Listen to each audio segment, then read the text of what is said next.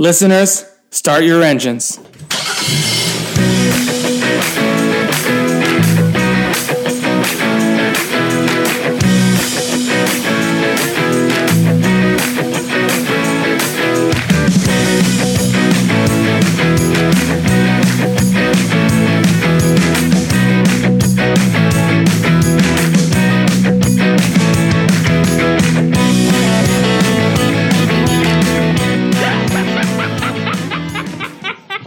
Franchise Detours, Episode 8. Rob here. Find more episodes of the show on Apple Podcasts, Spotify, and other podcatchers, as well as crookedtable.com. If you can give us a rating and or review on Apple, we'd really appreciate it. It really keeps the show growing and moving along so we could talk about all these exciting movie franchises. Speaking of which, this is the penultimate episode of our Chucky / Child's Play mega series. We are closing in on the end of Chucky's big screen journey thus far, and I was honored to welcome to the show Sandro Falce from Oldie But a Goodie on this episode to talk about 2013's Curse of Chucky. This was another turning point for the franchise. We're entering now the third iteration of What If Killer Doll possessed by serial killer, and it's an exciting one. It's also probably the one that the least amount of people are familiar with. This is the point at which the franchise went straight to DVD or on demand, wherever it was, but not getting a theatrical release, which is really unfortunate, as Sandro and I will get into, because this is a really interesting film that really starts to bring all the threads of the previous five together and kind of unify the franchise in a really interesting way. So let's get into it and find out exactly how writer-director Don Mancini pulls that off. Welcome to Franchise Detours, where we believe no movie series travels in a straight line. This episode, we are continuing our Child's Play shenanigans, I guess, is what this series is turning into, with 2013's Curse of Chucky. And I'm honored to welcome to the show Sandro Falce. Welcome to the podcast. Hello, thank you for having me. Yeah, absolutely. So tell people a little bit about who you are, your show, Oldie But a Goodie, and then we'll dive into this wild franchise. For sure. I've been hosting a show called Oldie But a Goodie for the past 2 and a bit years. And what we do on that show is we take a particular year of film. This year we're doing 1987, but last year was 84. The year before was 94. And we go through the year in the order that everything was released, so that we're getting the same experience that like critics at the time would have gotten going to see every single new release the week that it came out. And we do reviews of it then. And 87 has been a rough one, really rough, probably because we've been self-sabotaging the movies that we choose and purposefully picking the bad sounding options. But we're on a bit of a run of okay films at the moment. But yeah, that's what we do over there.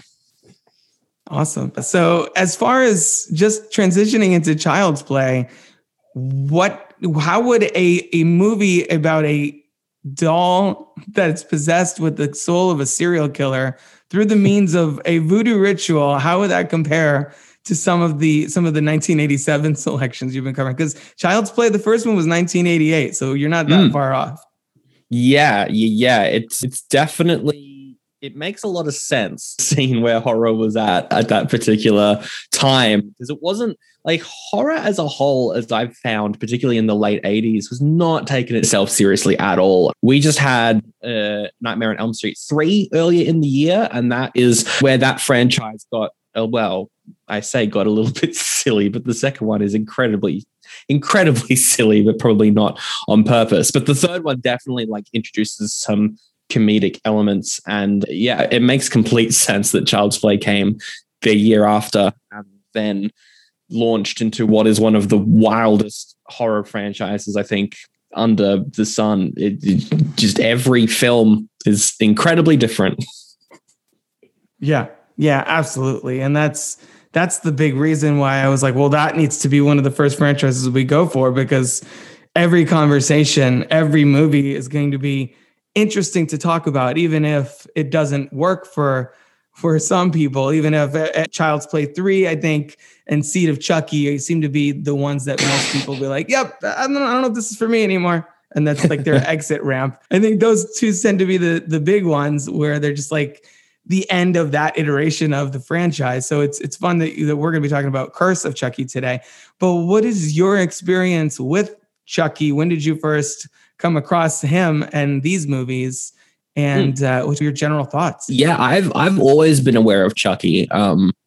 I know that for a lot of horror fans, Chucky's just on the side, not really a part of the big franchises. But for me, probably just because I've always been aware of the character, it has been alongside your Freddys, your Jasons, Predators even. In fact, I think I saw the first Child's Play before I even saw any like Elm Street or Friday movie, even like Halloween, which is probably my favorite. Like I have always been aware of this franchise, ever since a young age. And it's also the first horror franchise where I sat down and watched every film in a row, which I don't usually do. I've seen all of the Elm Street movies. I've seen as many of the Halloween movies as I could possibly stomach. They get pretty awful after the second one. But yeah, Child's Play was the first like horror franchise where I was like, all right, I'm going to watch them all and just see what happens.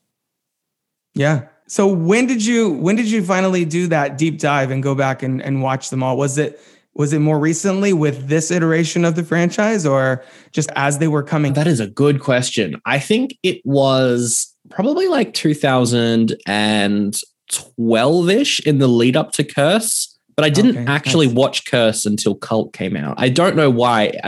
From memory, it was just really hard to find in Australia, that movie. Like I couldn't find it online. None of the libraries or video rental places had it because they were all shutting down around that time. So I couldn't find the film anywhere. So I watched them all up to Curse.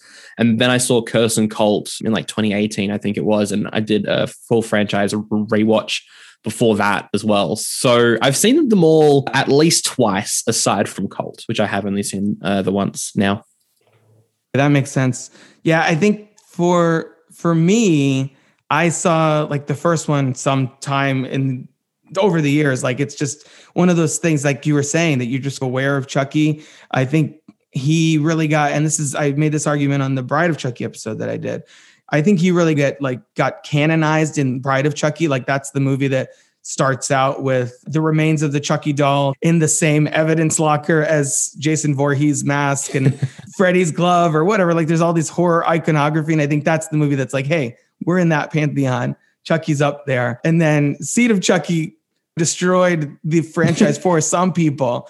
I think it's interesting. I think that movie there's a conversation to be had. Obviously, we had a conversation on it for the show, but I think there's a lot more going on than people want to give it credit for. What are your thoughts on Seed as the directorial debut of Don Mancini, who's written all these movies, and also as Seed being the end of, for the most part, the theatrical release of these films? Curse is the first direct-to-video, which a lot of times is a little bit of a death knell for a horror franchise. It just like goes there to die, and then they just keep making them, and nobody watches them except the diehards. How did you experience that transition from Seed to Curse?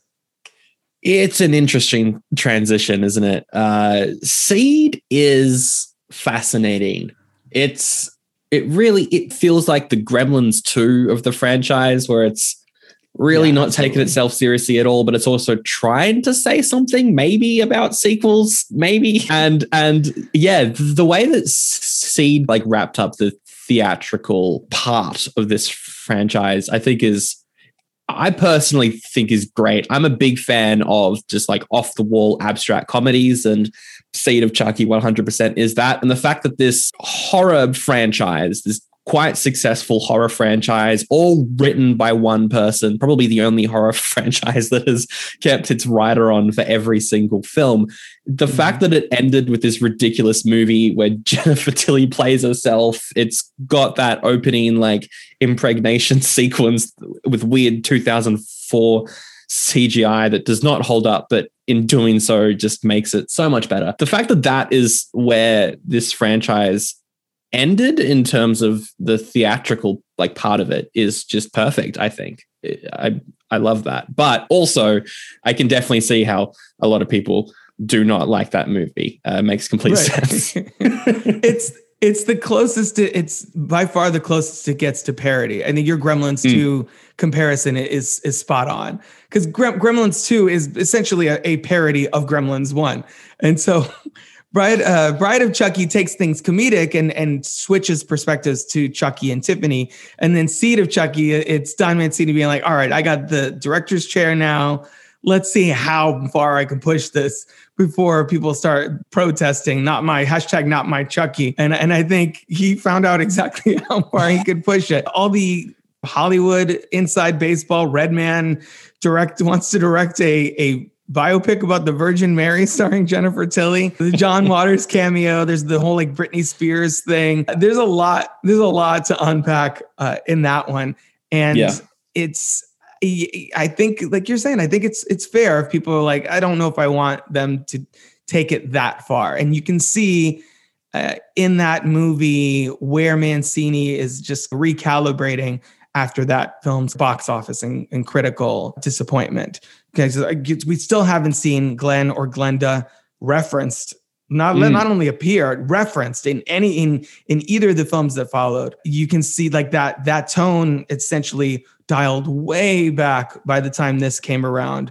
And this came out like 9 years later. So there was a period where I think most Child's Play fans were like, I guess that's it. Or I guess we're done. We're going to leave with focusing on Glenn's soul being in this human child. And that's the end of the franchise, basically. And it was for a while, for like almost a decade. There was no more Chucky. That was the end.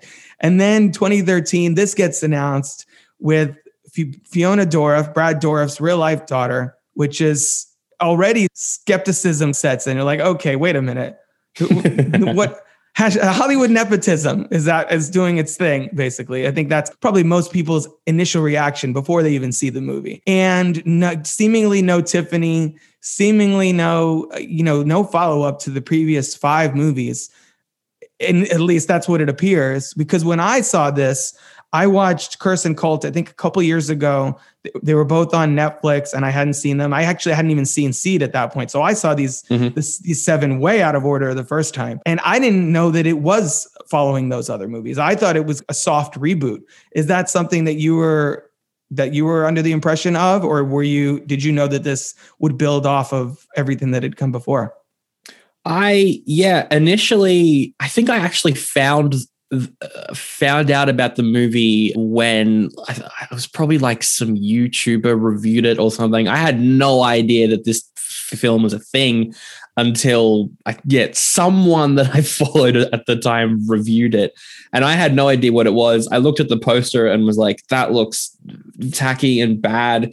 The budget had been like slashed. It's maybe like 15% the budget that Seed had. I really wasn't sure what this movie was going to be. And yeah, when you're watching it, particularly the first time, it does feel like a soft reboot. For maybe an hour 15, you're like, okay, this is just a slasher. Just a pretty normal, regular slasher set in a house with Chucky. It's the same voice actor, but nothing here really lends itself into the rest of the franchise. And then the final 20 minutes happen, and you're like, oh, okay, no, this is leading somewhere. So yeah, the first time I saw it, I already knew that that cult was a thing, that it came afterwards. I think the post-credit cameo was already spoiled for me as well, which is the problem with watching movies well after they have released. A bunch of the twists and turns were spoiled for me. But yeah, how was that? Like when you saw it the first time, did you were you aware of the cameos, or did you go in completely blind? I went in pretty much completely blind. I knew Brad Dourif was doing the voice, and then he shows up in the film in some flashback sequences, like the photographs early in the movie where they're watching home movies of their mom who obviously just passed away at the beginning of the film, supposedly by suicide, but we'll get to that in a couple minutes. Mm-hmm. And you see him in costumes with the long hair as Charles Lee Ray. And so I was like, okay, that's cool. They're bringing Brad Dourif back as the character, acknowledging the soul of that serial killer, maybe even from the 80s, but they're not really bringing Andy or Tiffany or any of the stuff that came before, really. They're just picking and choosing what parts of the mythology to pay attention to. And then that scene happens with Barb, where she's like really looking close at the doll and she starts pulling on the paint or like the plastic on his face and slowly unraveling, revealing the stitches, which has become Chucky's iconic look ever since Bride of Chucky. And that's where I was like, oh my God, they are literally sticking to everything. Like that's the ballsiness of these two movies, this one and Cult, is that he could have easily just been like, okay, fans don't like that. We'll take a step back. We will do a face-off reboot. And instead he was like, yeah, I'm going to lure you in thinking it has nothing to do with those things. And then by the end, Tiffany's going to pop out of the back seat and slit a cop's throat. That's her hobby. That's like what she does in her downtime, basically. And we're going to be right back in it. You're going to be right back in at Andy's house by the post-credit scene. And so I think this is the transition where under false pretenses, it sets up a reboot and then instead folds everything back around. And I think Cult really cements that. Yeah, which I think doesn't necessarily work if you are doing what I did when I first saw the movie and watching all 7 of them over the course of like a week or 2 weeks, because you do end Seed. With the cliffhanger, pretty much wraps everything up, but there are some hanging threads in Seed. And then you go into Curse and it's almost like, okay, everything that happened before doesn't really matter. This is basically a reboot. Just joking. No, it isn't in the final 20 minutes. But when you're watching them all back to back, that perhaps doesn't work as well. It doesn't flow as well. But if you are watching it with like 9 years since the previous one came out, that was a very smart move on Mancini's part. And I think tonally, this movie does a lot to not necessarily reboot, but certainly refresh the premise. And, you get with the direct-to-video budget, perhaps, this cost, according to the internet, at least, whatever that means, because costs roughly $3 million, which is very low budget for, I think, Seed and Bride were more like 15 to 25, 30 million, because there was a lot more going on, a lot more locations, a lot more dolls, a lot more effects. It's particularly in Seed and in some places, I think that's a negative, as I've already talked about. But and this is essentially the haunted house movie of Child's Play. And so by taking the doll, taking the idea that he did exist in the 80s, because they always keep that thread going that, oh, that's a good guy doll. Those were really big in the 80s. A meta commentary on the franchise itself. Those things were everywhere. Don't you remember? They were a big thing till the grosses went down, essentially tapping into that self-awareness that I think the middle couple movies really lean into. I think it's able to shift to a new protagonist and strip away the humor and then let it bleed back in there, so that by the end you're back on board with the franchise. It's essentially like a crappy boyfriend or girlfriend who's like, all right, I'll change for you, and changes. And then at the end is like, but I'm still me. I still got the work to do. I'm still the same person. You got to accept me for who I am, or maybe this isn't going to work. And I think I could see some people who were very, very hesitant after Seed, seeing that as a letdown. But I personally liked a lot of what Bride and Seed did. I really loved Jennifer Tilly's performance in both of those movies. And I think Tiffany adds a whole other element where you have essentially a horror duo, which doesn't happen very often, and a murderous doll version of Bonnie and Clyde, particularly in Bride of Chucky. And I think that's something unique and worth salvaging, even if you're going to try and split the difference as far as the two tones that were from previous iterations of the series. Yeah, exactly. And it is quite I don't know if I'd use the word scary, but that's probably just because I've watched way too much horror. It is probably the most tense, most atmospheric Chucky movie as well. From memory, Cult's not particularly scary. That's more of a high concept thriller. From memory, again, that's the one that I haven't really rewatched. But like at this point, the first Child's Play was quite tense, quite frightening in moments, but the other ones definitely led more into the comedy, definitely led more into the over-the-top kills. This one, surprisingly, is quite tense. The atmosphere is turned way up. As you mentioned, it is like a haunted house movie, particularly for the first half, I don't think you really hear Brad Dourif as Chucky until maybe the 50-minute mark or something like that. And that's when it starts to feel more like a regular Chucky movie. But until that point, you're right. It does feel like this spooky, atmospheric haunted house film, which does, I think, in my opinion, lend it to the title of probably scariest Chucky movie, maybe. Yeah, I think that's probably true. There's in the first half, because as you said, Chucky's not really super blatantly invested in everything yet. They're still doing the game of, oh, where did Chucky go? How'd the doll get over here? That thing. It leans a little bit too much on like jump scares with people finding the doll in inopportune times and inopportune places. But yeah, I think it is roughly halfway through. It's that scene during the storm where Alice is under the sheet with Chucky, and he's like, I'm scared, Chucky.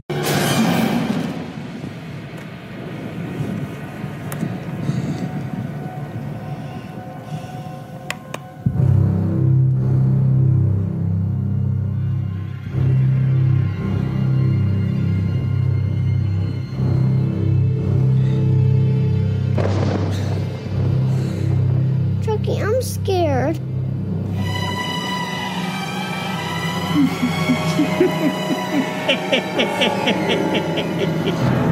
You fucking should be. Which is a great moment. Yeah, you're like right back in it. You're like, oh, Chucky, we missed you. Yeah, but it's impressive to me that this is Mancini's second movie as a director. And it feels complete. Like, I don't know what he did, but he levels up as a filmmaker big time between Seed and Cult and Curse, just because it is so much more suspenseful. And I feel like even the cinematography, there's moments in Curse and Cult, there are really creative ways of presenting Chucky and building the tension and making him tapping into what makes that character scary, which is obviously this surprise element that this doll that you don't think is alive is actually hunting you. And it finds a different way. This installment finds a different way of making the protagonists unreliable. The first three really rely on, oh, it's a child. It's an imaginary friend, that thing, right? And then the middle two, we're with Chucky and Tiffany, so it doesn't really matter what other people's deal is. It's like they're there, yeah, that's cool, but it's Chucky and Tiffany are our entry point, really. And then here they lean into with Nika's mom in the very beginning sequence, with certainly in Cult with Nika and everyone in an asylum, essentially, like a mental hospital. I think it really leans more on the mental instability of it all. And so you have everyone doubting Nika just because of the trauma that she's been through, that maybe her grasp on reality is slipping. Later in the movie, I forgot this too when I rewatched it for this episode. Ian, her brother-in-law, just essentially lets her die, thinking that she's killed everyone in the house, basically. And I remember that being such a horrific situation to be in, not only as a kid where you're like, this doll said this, or this doll pushed the babysitter out the window, or whatever it is, but to be a grown woman and have everyone turn against you because the impossibility of a killer doll on the loose in your childhood home. That was definitely one of the more terrifying sequences. Meanwhile, Chucky is in the car smiling at her while she's passing out. And the movie there's a lot of sequences like that where it's like tension just mounting in different directions. Chucky's in the car. He's started the engine. So make it look like Nika's trying to kill herself. They established earlier she's got a heart condition. And so it's like something's going to give at any moment. And I think it's really masterful, some of the sequences in here that it is.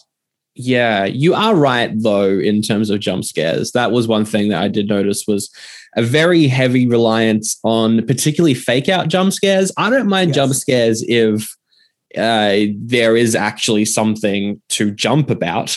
Like, for example, the haunting of Hill House, and really anything that Mike Flanagan does, like, handles jump scares really well, particularly that one episode of Hill House. I think it might be episode 8, with probably the best jump scare in jump scare history. But with fake out jump scares like the jump scare noise and then a cat runs out. That always feels quite cheap. You can maybe get away with like one or two of them in a movie. There's probably like 10 or something in Curse. And that is definitely, one of my big issues with the movie is the heavy reliance on jump scares. But at the same time, I think the score and the audio, aside from those moments, is really solid, particularly during the storm moments. There are some sequences where it's pretty obvious that the storm isn't there and they're just kind of shaking the camera and putting CG rain over everything that's happening. But the sound design of the movie is excellent. Again, the moment in the elevator, I think, is another great moment where the sound really comes through. But yes, probably too many jump scares. But then I understand it to an extent why he felt he needed to do that. If he's resetting the tone and easing people back into it, he can't play his hand too early and have Chucky and Tiffany like 5 minutes in like he does in the previous two. He's trying to lean into the Chucky thing all over again. And I feel like that wouldn't work if Fiona Dourif wasn't so strong in this movie. What are your thoughts on her coming into this, being, aside from being Brad Dourif's daughter, being relatively unknown, certainly new to the franchise, and how she brings that element in it? Once I realized she was his daughter, I thought they were going to have it be that Charles Lee Ray had a daughter, and I'm glad that they didn't play it that obvious. Yeah, I'm quite glad as well. I think I was aware because Cult came out, was that 2017?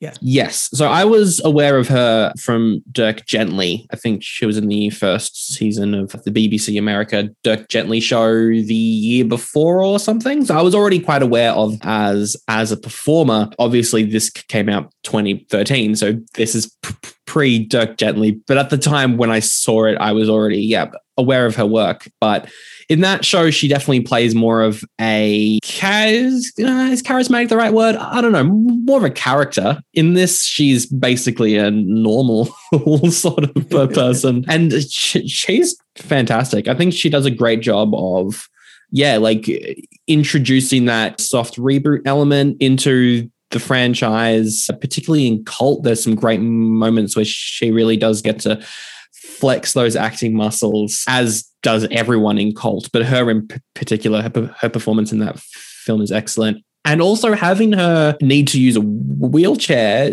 is quite smart on the film's part, because the number one, I guess, criticism that a lot of people have towards just Chucky as the killer is, well, you can just kick him, right?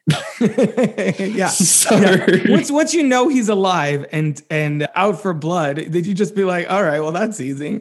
Yeah. So that's where I think a Curse is particularly smart, in that, you introduce a character who Chucky is a pretty big danger to. And that introduces some very tense sequences as well. Also, the moment in the elevator where he nicks her leg as well, like testing out, okay, can she feel pain in her legs? Yeah, like her character as a performance, and then also as a plot device, I guess, for want of a better term, is quite smart on the film's part. And then also like having the cliffhanger where she is found guilty of what they think happened, also sent to the asylum that we see in Cult, really does show an element of this franchise, as you mentioned before, that we hadn't really seen at this point.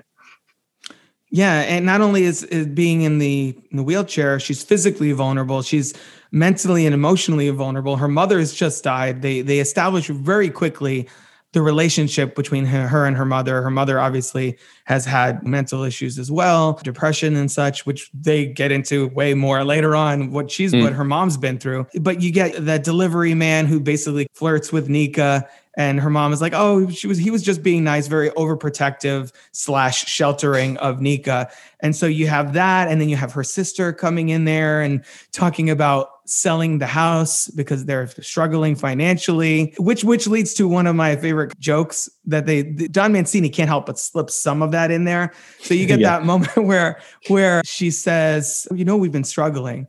And she's like, you have a nanny. And she's like, Actually, she's like, that hasn't been working out. And then she says at one point in that conversation, she's like, I'm going to have to send my daughter to public school. like, like that subtle, like class differential humor in there. So I appreciate that on Don Mancini's part. And yeah, so her home threatens to be taken away from her. Her mother gone on her own, having to prove herself constantly.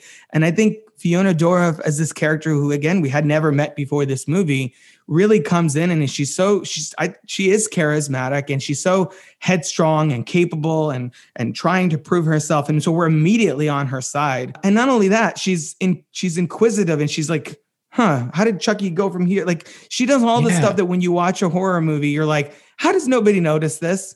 Like, why isn't somebody asking questions? Meanwhile, she solves the whole mystery like 2/3 of the way through the movie. She's like, get away from the doll.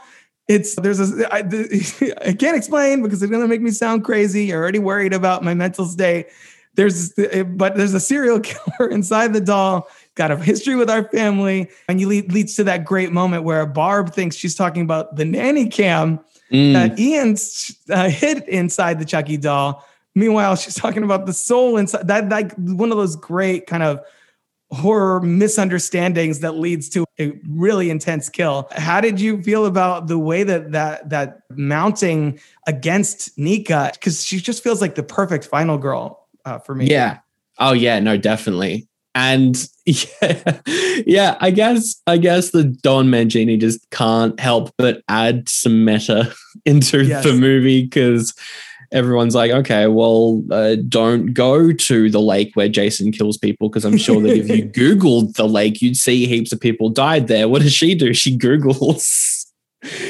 literally Googles what's happening in the movie and just gets a list of all the kills and locations where Chucky has been throughout the franchise. Yeah. She goes to the Child's Play wiki page and she's like, oh, wow.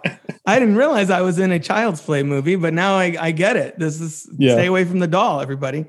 But it's too late. And I love that element of it because if Don Mancini had come out with this and Nika wasn't written so well, I think we'd all be like, yeah, okay, I guess we're back with Chucky. But now I feel like Nika is as essential to this mythos as Andy in some regards, because she has also gone toe to toe with Chucky. Spoilers for Cult, she ends up with Chucky's soul inside her body at the end of this thing. And so it's really cool to me that Fiona Dourif and Alex Vincent and other cast member Jennifer Tilly and Brad Dourif obviously are coming back for the TV show that they're doing this fall. I'm really curious to see how that's going to work out because I really love Nika in this movie. And I think she was a big part of what makes this whole thing hold together. Yeah, definitely. And that's the other thing about Curse is this is probably one of the only Chucky movies where you really do care about the characters as soon as the movie starts. With the first one, you do have Andy and you follow him for a bit, but as a character, he's a little bit bland. You're just like, okay, we're following this kid because of the events of the first movie. So I guess we're stuck with him for a bunch of movies now. With Curse, I feel like it really does give you a reason to care about Nika, and particularly going into Cult as well. You're completely on board with her character, where she's coming from. They set up all things needed to be set up in that opening, just with the mailman. Like really, like that scene tells you everything that you need to know about who she is as a character. And then she really is probably one of the strongest main characters in this series. And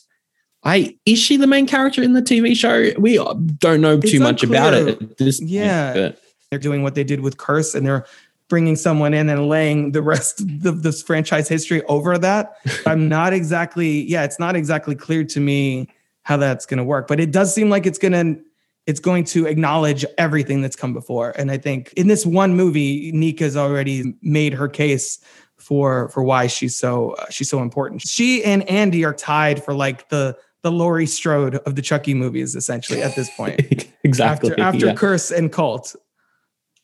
Yeah, definitely. I want to talk about the kills of Curse, because I feel like they are a little bit of a disappointment, I think. How did you feel about a lot of the kills here? I think some of them are fun, but not as over the top as I think they are. The Barb's death, that's fine. Alice is mine. Now she knows.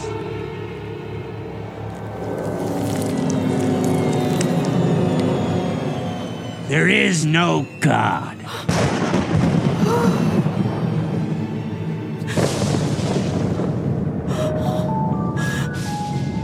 You have your mother's eyes. And they were always too fucking close together! I think probably the most interesting ones are either Jill with the electrocution on the floor and the computer and all that happening like via webcam.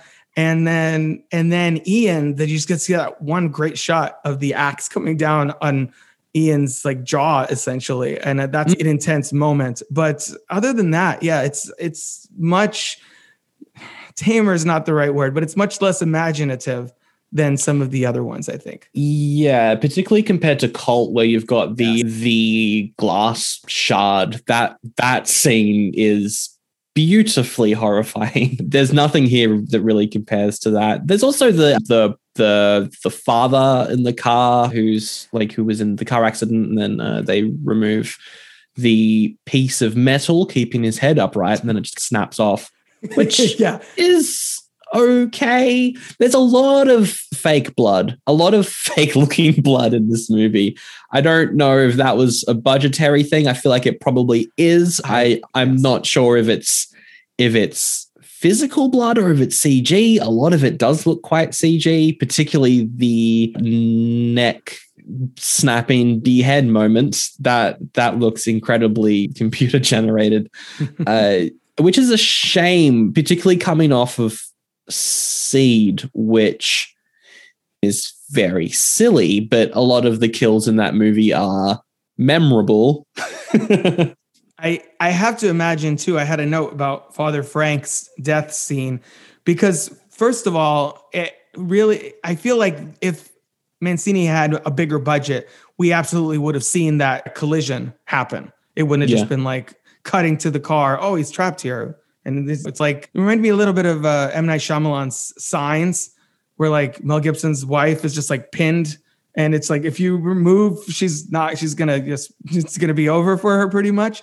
And I think it's a little bit of that. And it's also feels like a bit of overkill that we have this in this whole sequence with the dinner scene, which I think is so well done, where Chucky sneaks in and poisons one of the bowls of chili, vegetarian chili. They make a point about saying it's a vegetarian chili.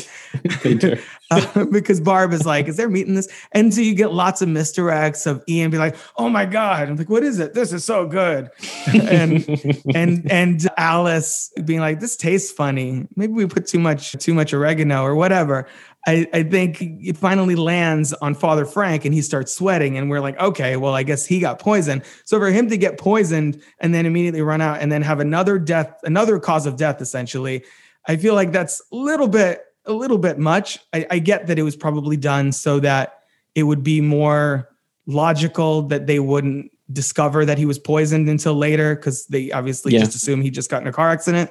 So I guess that Chucky lucks out in that respect because the cops don't come by the house until much later when they discover what's going on. But that sequence is a little bit of what I was talking about earlier too, not just the jump scares, but that is unsatisfying. And he's the only death other than, I guess, Nika's mom, which we don't really see happen at the time until like the second half of the movie. And then it's like Jill and then Barb and Ian and it kind of like catches up pretty fast in like the last 30 to 40 minutes. I agree with you. I think that Don Mancini, the Seed is him figuring out how to direct a movie and how much he can push the comedy. Curse is him trying to balance the comedy with the horror and try and win people back to the franchise. And then I feel like Colt is really his strongest accomplishment thus far as a director, at least, because he does balance those things in a more satisfying way. And I think the kills and everything are much more striking and, as you're saying, horribly beautiful in Colt than they are here, for sure. Yeah, and some of the editing as well, as you mentioned, we don't really see the father's death, which is a bit of a shame. But also, Alice is just forgotten about when she's locked in the closet until the very end of the movie, where she's somehow at the grandma's house. The editing, I feel like, probably could have been a little bit better there. Maybe they didn't have the budget or time to film more with the actor that does play Alice. But yeah, I feel like that as well was something that is a bit of a missed opportunity. We don't really see her again until the very end, which is a fantastic scene though, when we do see her again with them playing a game of hide the soul, which is always a bit of fun in these movies. Yeah. Not so much so for Alice, but yes, for us and for the ramifications that has. It also, to me, makes the Nika-Alice relationship really way more tragic, because you could tell early in the movie there's such warmth between the two of them. And then by the time we get to Colt and we find out, Alice, Chucky took over Alice's body, tried to pull off some crazy shit and got killed. Alice got killed in the process. I think it makes it like that much more horrible looking back, like, oh man, this little girl got wrapped up in all this mess. But to your point about this being the scariest, I also think it's the darkest or the bleakest of the franchise, because of what it means for Alice, because Nika is, as you said, found guilty for the deaths of basically her entire family. We do get that satisfying moment when she's wheeled out of the courtroom and she's like, I'm still alive, you asshole, laughing at him and cackling. And I love that she has that whole arc with completion anxiety that she did her thesis on, and how it comes back around where her taunting Chucky that he never got to kill Andy, which again tees up the post-credit scene. So I love all of that, even though it's the most downbeat ending, if not for that post-credit scene, which we'll get to in a sec. Oh yes, that post-credit sequence is great. But yeah, you're right. It is very bleak. Is this the first one that actually ends on a proper cliffhanger? I think it might be. Well, Bride ends with the baby being born. I think that's the only other one. Child's Play 1, 2, 3. It's pretty much they just kept destroying the doll in more extravagant ways at the end of each movie. They very much go down the Elm Street route of now we've got to kill the villain in an even bigger way than last time, which is great, especially when we get to 3. Exactly. Bride leads into Seed, and then Seed could be considered a finale, especially since they never followed up with it. And that's why I think there's so much potential for the show, because here, when Nika gets the doll, it was in an evidence depository. When at the end of Seed, Chucky got killed by Glenn/Glenda, and then an arm of Chucky's got mailed to human Glenn at the end, and that was the jump scare that ended that movie. So it's like something happened where Chucky's recirculated to the point that I guess it all was in an evidence depository. And then at the end of this film, we see Tiffany and Chucky obviously planned this whole thing to set Nika up to get revenge on this family. And there's obviously clues that something much bigger is happening, which we don't find out about until the next movie. So I feel like there's a lot of untold character history that for those characters, for Chucky and Tiffany, that I really like. I think there's a real opportunity for Mancini to fill some of that in the show. Yeah. And I love the idea as well of Tiffany and Chucky working together in so much as she just mails him to places. I think that's such a great concept to just really just take the idea of he's a doll and just run with it in that, he could fit in the mail. He's the only antagonist in horror movie history, perhaps the Puppet Masters or whatever they would also count, but who cares about them? He's the only one who, you could just mail him to a place and then he kills people, then you get him out, then you just mail him to the next house. If there isn't a montage of him just being mailed to different victims' houses in the TV show, that might be a bit of a missed opportunity. But also knowing Mancini, that's almost definitely in the TV show. And it needs to be set to like getting down to business or something like that, like a very jaunty, upbeat, just a montage of him getting sent places, and then the house being wrapped in like crime scene tape, and then next place. Because when that box shows up at the beginning of the movie at Nika's house, fans of this franchise know that box shape and size by now. We're like, oh shit, here we go. And it's like, I think I mentioned this on one of the other episodes. There is not another horror franchise that is so dependent on the USPS, where they're just like the Postal Service. They're the real villains of the story. If they would stop doing their job, we wouldn't have this problem every few years. Exactly. Yeah. The other couple things I wanted to shout out too is there's obviously the retcon not retcon, but at least like there's more backstory put in there for Charles Lee Ray. It doesn't conflict anything we'd seen before. Like the existence of Tiffany didn't really conflict any of the previous information we had about him, but it does establish that he had like an obsessive tendency with families. He mentions in here the Tillys, the Barclays, the Kincaids, all obviously referencing characters from previous movies. So he apparently was obsessed with the Pierce family, and it is implied he was involved in the dad's death.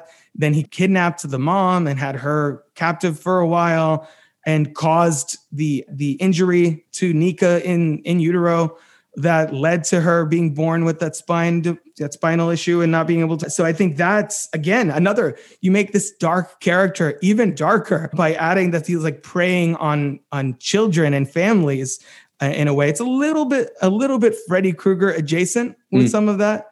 But I think it skates by and it makes him even more of a Charles Manson figure. And we get some of those that really interesting scene with Sarah, Nika's mom, and Charles, and I guess his house or whatever. And like the yellow flowers are the only color that's in the scene. And you get some nice use of black and white, and leads directly into his death at the very beginning of the original Child's Play. You did this to me? No, Nika. You did this to me. You and your mommy. She betrayed me. Got me killed.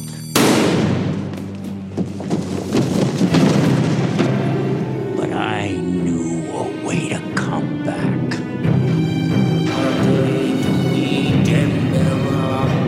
Give me the power I beg of you.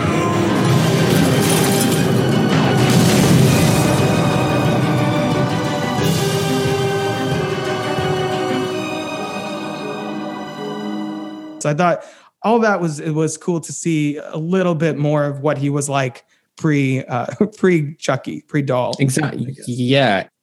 Especially at this moment in the franchise as well, where he's obviously not a good person in Bride or Seed, but you are following, his character, and you are, I guess, relating to his journey maybe. And so for this movie to then remind you that, look, he's the worst. He's really bad. I think was a great move. Not a good guy. Hot take. Charles Lee Ray / Chucky. Not a good guy.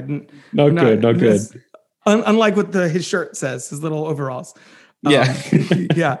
Exactly. Yeah.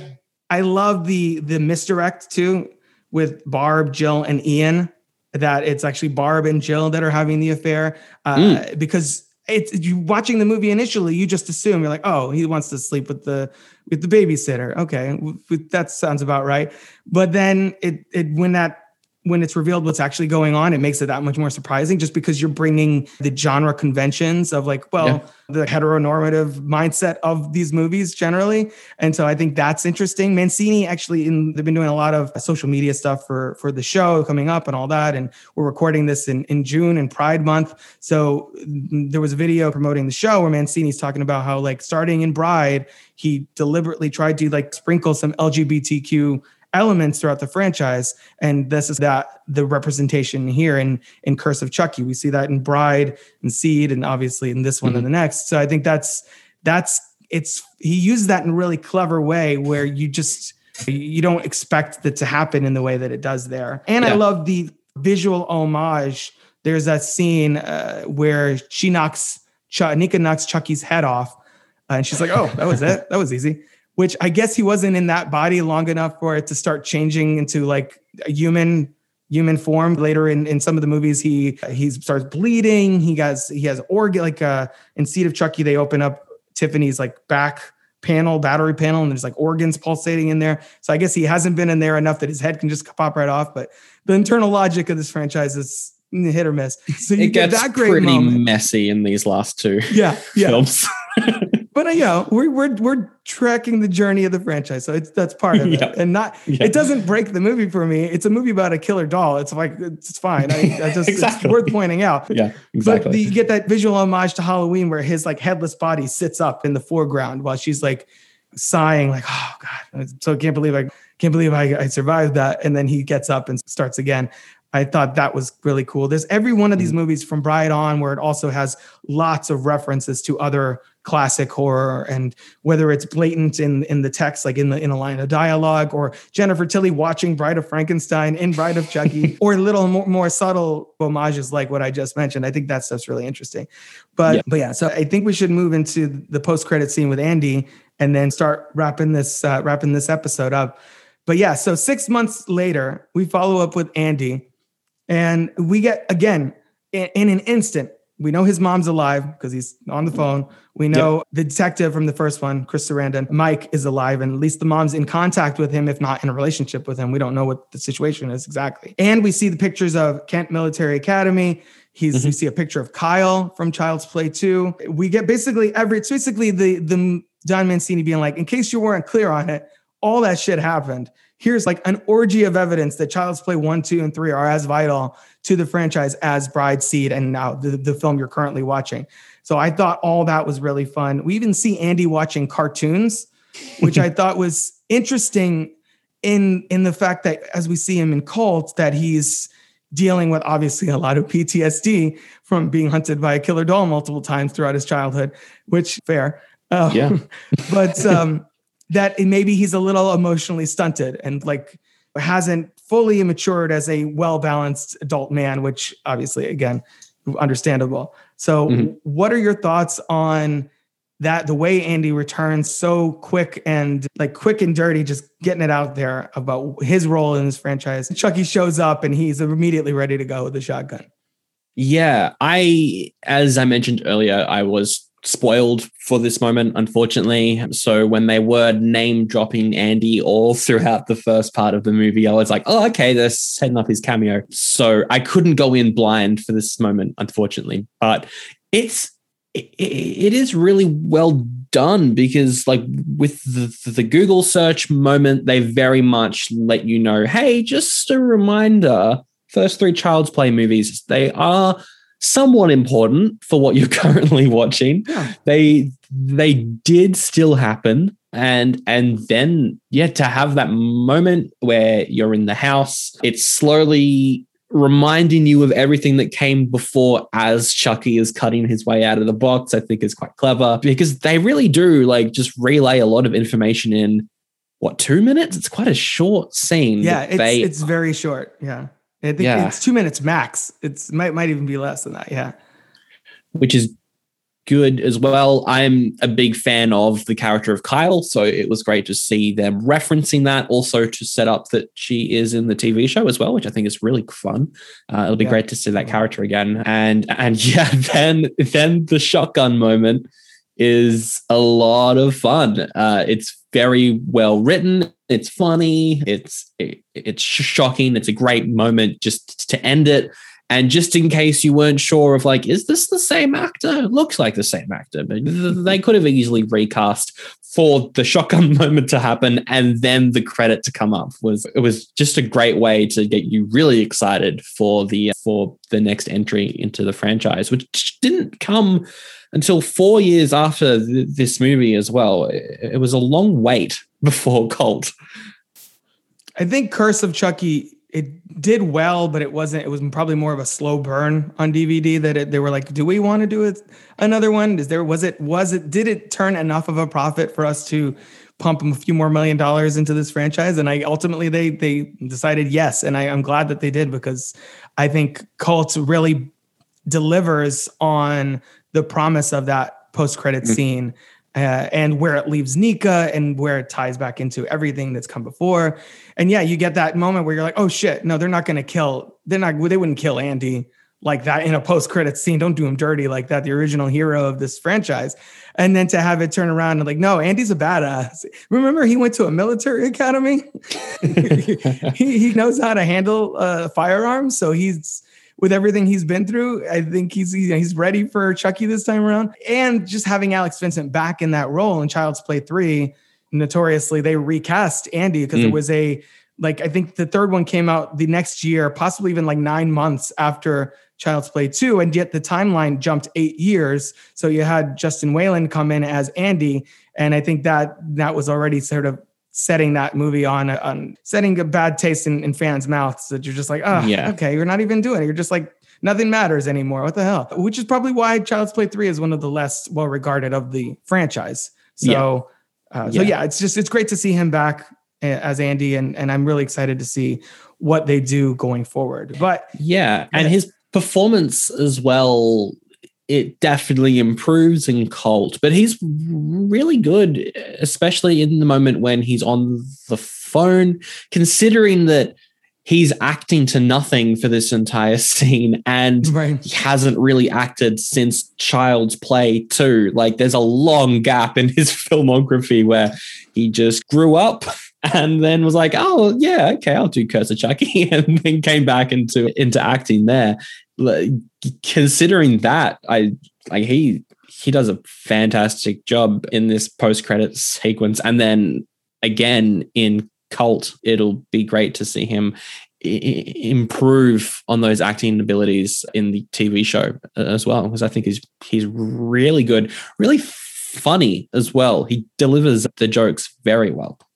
Yeah, there's a dark sense of humor that the character now carries, and that shares with Chucky actually, and then that they have this kind of twisted friendship in some scenes in Cult, which I think is really hearkening back to the original film, and it's the Chucky in the fireplace and trying to appeal to 6-year-old Andy's sympathy. And he's like, oh, come on, I'm your friends to the end. And he has that great classic line, this is the end, friend, and drops the match in there, which is epic. And you can see how that little boy became this man, and how now they're on an equal playing field. Chucky can't take advantage of the fact that Andy's a little boy anymore. And so to see those two go toe to toe in Cult, and then hopefully on the show, seeing however that plays out, I think it's so much potential there. And I'm really excited to see what they do with. That's another reason why I wanted to talk about this franchise too, for this podcast, is just one, I think it's an interesting trajectory that it follows. And two, it's still going on, remake or not, this franchise, the original OG franchise, is still going on. You got 70-something-year-old Brad Dourif still popping out to do Chucky movies every once in a while, and God bless them all. They're doing it's become a real niche horror franchise, but its fan base is still very invested in it. So it really has. I can't think of another horror franchise that has continued the same canon for so long. Maybe Saw, but also the first 7 are one story, and then the rest just go off and do their own thing. They're technically all canon, but it doesn't really count. And also, this is all written by one person as well. Yes. He's written them all. The only one with co-writers is the first one, and I assume the TV show as well, but that's just how TV shows work out. But like the fact that this is all one dude's vision, and he stayed on board for so long, despite a reboot threatening to be like, this, we're taking over, this is what Chucky is now. He was still like, nope, TV show time. I'm continuing my vision. Yeah, exactly. Do you have Brad Dourif? Do you have Jennifer Tilly, Alex Vincent, Fiona Dourif? Like, no, decades of fan goodwill, and I didn't think so. They're like, we have Luke Skywalker pretending to be Chucky, and they're like, okay, well, good luck with that. We'll do our thing, you do yours, I guess. I didn't mind the reboot as like a twisted E.T. Homage maybe to 80s horror. I thought it was fun. I enjoyed it, but it's nothing compared to what the franchise actually is. Yeah. It doesn't have as much personality, as much vision as you were saying earlier. And I think the big reason that Child's Play fans are turned against the remake is because it's an insult to the fact that the original creator is still involved. And it's like, it's different if there hadn't been a movie since Seed of Chucky in 2004, then I think we'd all be like, well, yeah, I get it. Everything's getting remade. This is the world we live in. Everything's a remake, a reboot, a sequel, etc. So of course they're going to get to that. But 2017, the other movie just happened. The plans for the show have been in the works for at least a couple of years, prior. So it's not something that was ever really dead. So it's a weird decision. It's MGM who own the rights to the first one and only the first one, just cashing in on that. So it's business, I guess. That's Hollywood. So what do you think? It doesn't look like we're going to get another one anyway, really, which is fine. It didn't end on a cliffhanger or anything. So yeah.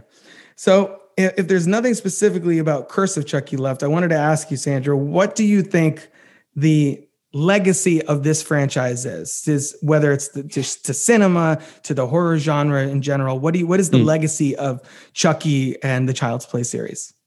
I think, I was just talking about before, I think the fact that it's the only horror franchise, and by that I don't mean like the 3 Conjuring films might be written by the same person, I don't know, but like it's not like what I mean is like multiple decade. It started in the 80s. It's still going, and it's all written by one person. That legacy, I think, is fantastic, and is why I consider it to be one of the better horror franchises. Also, the fact that Child's Play 3 isn't great, but it's not like Nightmare on Elm Street 6 level of awful. Yes, it's not. It's not the worst movie to be made. It's okay. It's watchable. And it is a horror franchise with the worst movie in it probably being watchable. It's one of the only ones that I can think of that's like that. Again, all of them.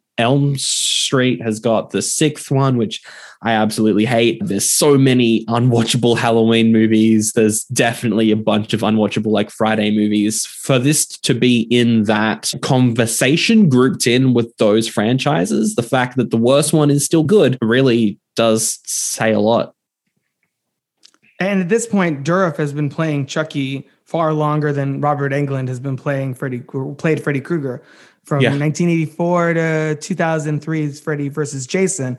That's like, 19 years? And then here he's going on like, 3 decades-ish as Chucky, and he's still doing it. So there might be another one. I feel like there's probably another franchise where something like that happened. Maybe Anthony Perkins was in Psycho in 1960, and then again in like the 80s. So maybe that's probably the closest one. But like with Psycho 4, I think in 1990. So he's like, they're like neck and neck right now. But there's a whole show that hasn't happened yet. So we'll see how that goes. Yeah. And also like it's because like I'm thinking like Hellraiser as well. The original creators completely disavowed that eventually.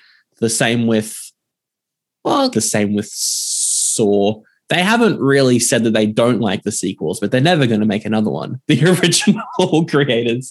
So like it's the only one that has, kept up the killer, the person that plays the killer, and then also the behind the scenes team, which is a massive effort and just good work to all involved for them managing that. Yeah. And a lot of the Jason Voorhees and Michael Myers, it's a guy in a mask. So it's a lot of times just either an actor or a stuntman and it changes interchangeably a lot of the times. And the only people that know the difference are the diehards. So I think Chucky stands alone there as well. So I wanted to ask you now, does this movie deliver on its predecessor? Is this a smooth ride or a wrong turn? And what is your ranking for all 7 Child's Play movies? I've been thinking about that all episode, the ranking. I'll probably go worst to best. Worst would be Child's Play 3. There's some fun kills in there. That's probably one of the closest consensuses I think we've seen so far. Yeah, from then onwards, I don't know, because I enjoy them all for different reasons. It's hard because I think as much as I have been praising it this whole time, Curse might be my second least favorite just because I don't think it's got as much to offer as the others in terms of a Chucky movie. I'm a big fan of it, obviously, as the last hour or so of talking as going to show, but I think that might be number 2. After that, probably Seed. It's fun. I enjoy Seed a lot, but there's definitely some issues with that film. After Seed, I'm probably going to have to go for Child's Play 2, which is surprising that it's come so high, but I really do like the character of Kyle, and I like what they introduced with that movie. The final action set piece is ridiculous, but a lot of fun. So 2. Then I'll probably go for Cult, then Bride, and then number 1 has to be the original because it's a classic. It's fantastic. Yeah. Everyone has very specific and very different rankings so far, but I think generally I'm seeing a lot of Seed and 3 towards the end, and then 1 and Bride towards the top, which is interesting because Bride and Seed follow each other directly. That it's such a shift there from one to the other. So that's a solid list. And as you were saying, I think it's not that 3 is bad; it's that 3 is the least interesting. Yeah, if that makes sense. It's the most standard horror sequel of the bunch, I'd say. And even 2 brings some new elements to it. I think Kyle being probably the most notable addition to the mythos, especially now that they're going to be bringing her back for the show and everything. But cool. So I think that's pretty much all we have on Curse of Chucky. Thank you so much, Sandro, for coming on and delving into this one with me. Can you tell people where they can find you on social media? Yeah, of course. I am Sandro Felcher everywhere. Great thing about having my name, as I always mention, is that it is available on every social media platform. So I am at Sandro Felcher. That's SANDROFALCE on Instagram, Twitter, Letterboxd, all of the social media platforms. I'm there. I do not take Twitter seriously at all, but you can follow me there if you want. And the podcast is Oldie But a Goodie. It's on everything. I don't think there's any platforms we're not on. If there are, let me know and I'll add it. But that show is on everything. And we will be looking to get you back soon as well. Actually, I'm sure when we wrap up recording, I'll put you into our schedule again. Yeah, absolutely. That would be great. And you're definitely welcome back here anytime. I'm trying to not let this Franchise Detours podcast solely be horror, but at this point, as of this recording, I've decided, and I did a Twitter poll, that I'm going to be doing Evil Dead after this one. And so at some point I will do Elm Street. If you have interest in Elm Street, I will definitely keep you in mind for that, because that's a whole other ball of wax. As long as it's not The Dream Child, I am on board. Nice. Well, what about Freddy's Dead, The Final Nightmare? You're the one that you seem to be such a huge fan. It's fine. I think Freddy's Dead is slightly better than Dream Child just because Rachel Talalay directed it, and she's directed some of my favorite episodes of Doctor Who. So that's the only reason why it's slightly better. All right, we'll figure it out. Thanks, Sandra. No worries. Thank you. Big thanks to Sandro Falchi from Oldie But a Goodie for coming on to discuss 2013's Curse of Chucky. This was a really interesting one to talk about because, like I said, in the episode, it did feel quasi like a reboot, and I think it was only maybe the second or third in the franchise that I had seen at this point. So the way that Mancini found yet another entry point into this franchise, I think, is really interesting. And as you heard me say, I really love the character of Nika. So very excited to see what they do on the Chucky television show. However, we have one more episode. Next episode, we're going to talk about 2017's Cult of Chucky, where we'll get more into Nika, Andy, Chucky, Tiffany, and company, and really put the capper on this big screen run that Chucky's been doing. What did you think of Curse of Chucky? Is this an underrated installment in the Child's Play series, or is this one that you actually still haven't gotten to? Don't be ashamed. We'll hopefully this could be the catalyst to get you to finally go and check these out. As of this recording, these guys are all pretty much, except for the first film, on Peacock. Yes, you can get a free account. Yes, I would recommend doing so. A lot of good content on there, so check that out. But reach out to me on Twitter at Crooked Table. It's the same handle on Instagram and via email at robert@crookedtable.com. We'll be back, as I said, with Cult of Chucky and the big finale of the Child's Play film franchise thus far. And for now, that's a wrap on another Crooked Table production. Stay crooked, everyone.